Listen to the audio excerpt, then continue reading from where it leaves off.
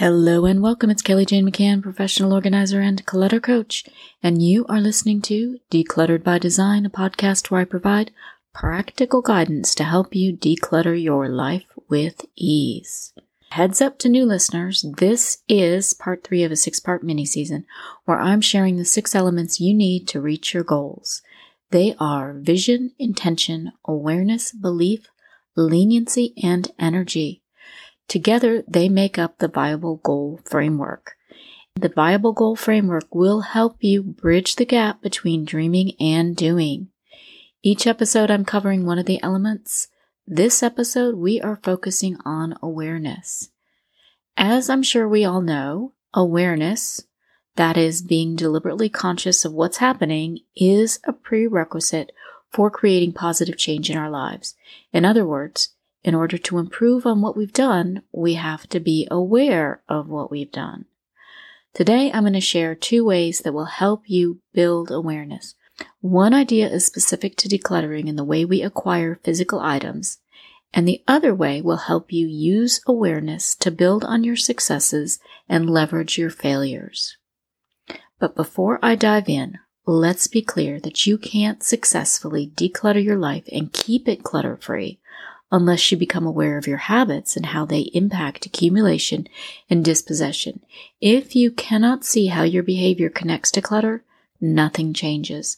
That's why awareness is so important. Now, by the way, both these ideas will help you become more intentional.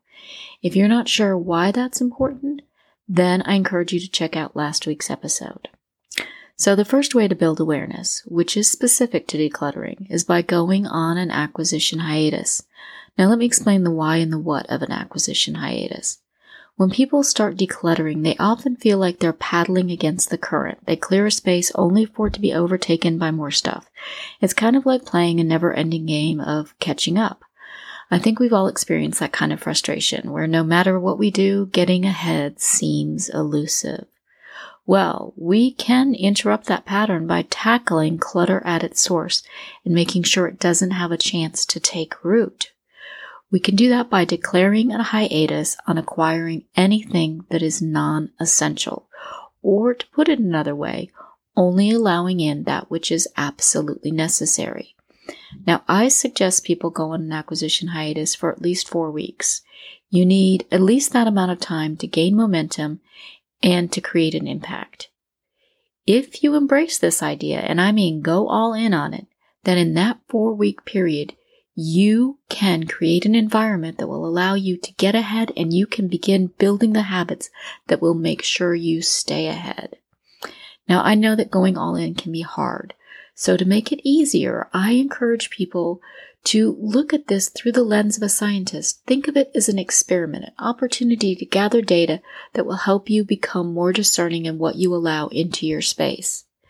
Most importantly, remember, if you decide to go on a hiatus, do not think of it as a punishment, because that's not what it is. It's you choosing to do something that will improve your situation. So let's talk about the benefits of an acquisition hiatus. It's going to do 3 significant things for you. First of all, you'll learn how to say no to stuff. We all have default behavior, and when it comes to allowing stuff into our lives, we often do it without too much thought. We tend to say yes to everything, and we do that for a number of reasons, but the biggie is it's just plain easier to say yes.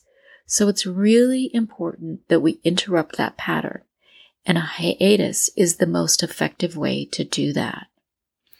The second thing that a hiatus will do for you is you'll learn to differentiate between essential and non-essential. Like I said a moment ago, you cannot successfully declutter your life and keep it clutter-free unless you become aware of your habits and how they impact accumulation and dispossession. If you can't see how your behavior connects to clutter, nothing changes. So we need to pay attention to our acquisition habits and how we acquire stuff. As I've already explained, on the hiatus, you will only allow in what is absolutely essential. Obviously, you'll still grocery shop, but you'll pay attention to temptation and pass up on impulse items. For this to work, you've got to be brutally honest with yourself. Sales deals, freebies are all places you should be extra observant. Unless you truly need it, you need to say no. And you should watch out for rationalizing. If you find yourself making excuses for why you need something, that is a clear sign you are willingly deceiving yourself. In those moments, it might help to remember that there is some icing on the cake. A hiatus means you will be saving money. The third benefit of a hiatus is that you're not going to have to deal with a fresh influx of belongings, meaning you're going to get to enjoy your progress without having to worry about backsliding. A hiatus creates the right environment for making progress. But it's also an experiment, right? You're going to get to find out what it feels like to live without new things coming into your life. A lot of people find it freeing. Some people find it uncomfortable. Oftentimes it's a mix of both. In any event, you're going to learn something really significant about yourself. And what most people report is they come to realize that they can live with less and they can live better with less. Now, it's highly unlikely that you're going to go on an indefinite acquisition hiatus, and it won't be necessary once you have the awareness and skills that you need to keep clutter at bay. The secret is to stop the clutter before it starts, right? So if you develop the mindset that your space is reserved for the things that you love, use, and need, and nothing else is allowed to stake a claim, then you are going to be in a position to maintain that clutter-free life. So that's my first idea for you, and I heartily encourage you to give it a go. It's got so many benefits that I go on a hiatus a couple of times a year, and each time I do, I become a more thoughtful consumer. Now, before I go on to the second way, let's agree that clutter clearing and organizing are skills. Most people have to learn how to do them. When you set out on a mission to realize a goal, whether it's letting go of excess stuff or learning a new language, you'll experience stops and starts. You'll make some progress and then you'll falter. You'll get in flow. You'll get stuck. And that cycle will repeat. That's to be expected. You're moving in uncharted territory and it's all new to you. Failing is part of the learning process, right? You might fail big, you might fail small, but you're going to fail in some way. If you can embrace that process and embrace that idea, then you're going to make honing the skills you need so much easier. That's because when you fail, you learn something. Well, let me rephrase that. Ideally, when you fail, you learn something. You learn what doesn't work, and when you go back at it, you apply what you learned. Over time, you improve, and things that were once real challenges become easier. The stuck parts will stick less, and you'll flow freely for much longer stretches. Now, I said ideally because the process I outlined requires that we practice awareness. We have to be paying attention to our actions. That is the only way we can benefit from failing. If we're not practicing self-awareness, we will start again and again at square one. No one wants to live with Groundhog Day over and over, do they? No. That's why awareness is so important. And luckily, there is a super simple way to build awareness and leverage all of its worth. It's an easy 4-step process that you can use anytime with any activity and even with kids. Now stick with me here because I'm going to describe the process, then I'm going to give you an example of how it works. By the way, if you want a worksheet so that you can do this on your own, I would be happy to share it with you. It's a worksheet I use in my e-courses, so just reach out and I'll be happy to send you one. So here are the 4 steps in the process. You set a micro goal, you draft a strategy, you record your result, and you analyze your outcomes so you can apply what you learn going forward. That's it, just 4 steps. The first 2 steps are about planning. They will help you gain clarity and overcome overwhelm. In those 2 steps, you choose a single commitment, the micro goal, and you break it down into manageable bites, the strategy. This plan will give you the focus you need to start and finish the task. The point here is that you want to be setting yourself up for success before you even start. That's why we bother with steps 1 and 2. Steps 3 and 4 are your analysis. It's where you reflect on what happened. Here you're mining the data and you learn what happened and how you can apply it going forward to be more effective. Now, steps 3 and 4 are often overlooked, even by exceptional planners.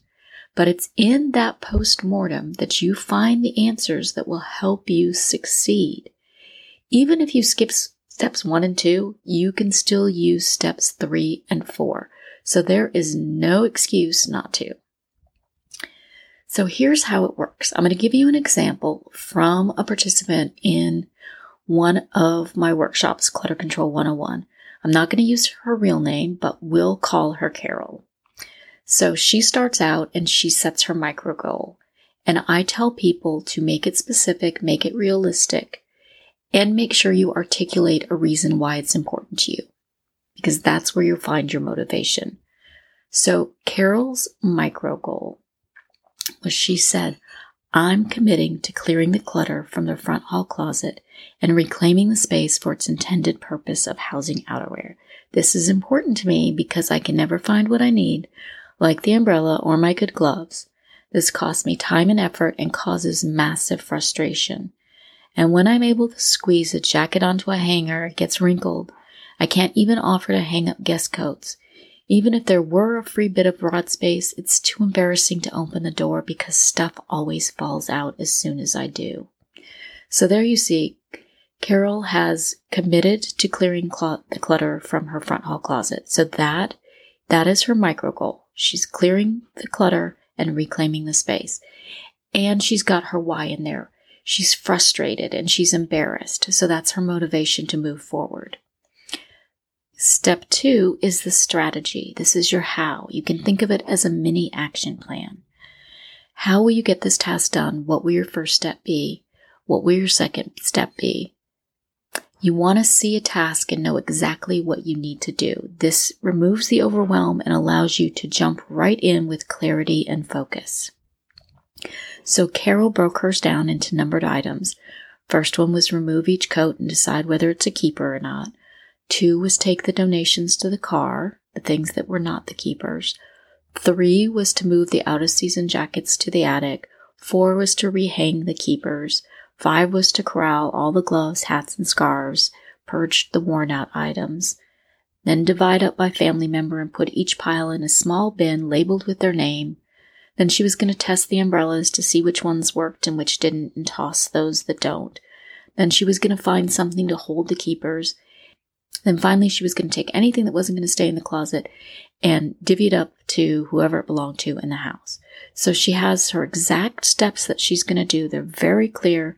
She can look at it and she knows exactly what action she needs to take. She doesn't have to decide, well, how would I start on this particular action? It's clear, it's concise, it's doable. So the third step is recording your outcome. And this is where you just record your end result. Did you go all the way? Further than that? Halfway? Whatever it was, record it. In Carol's case, she did it. She said, I can finally put my coat away without using a crowbar. Woohoo! Good for Carol, right?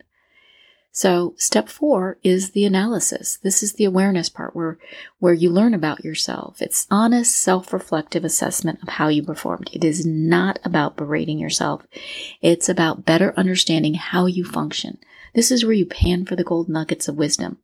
If you look at your actions with objectivity, you can assess your strengths and your weaknesses, and this information will help you improve and be even more strategic in the future. Here's Carol's analysis. She said, it took longer than I thought it would, but I think that's because I wasn't confident in making decisions about what to keep and what to donate. Then I realized I could make a decision, and if I felt different about it later, I could go retrieve the coat from the car. That buffer helped make it easier. I was able to make choices without feeling like I had to give it too much deep thought. I never went back to pull one out, but I'm glad I had that option. I also learned I should have waited to buy bins for the gloves and hats.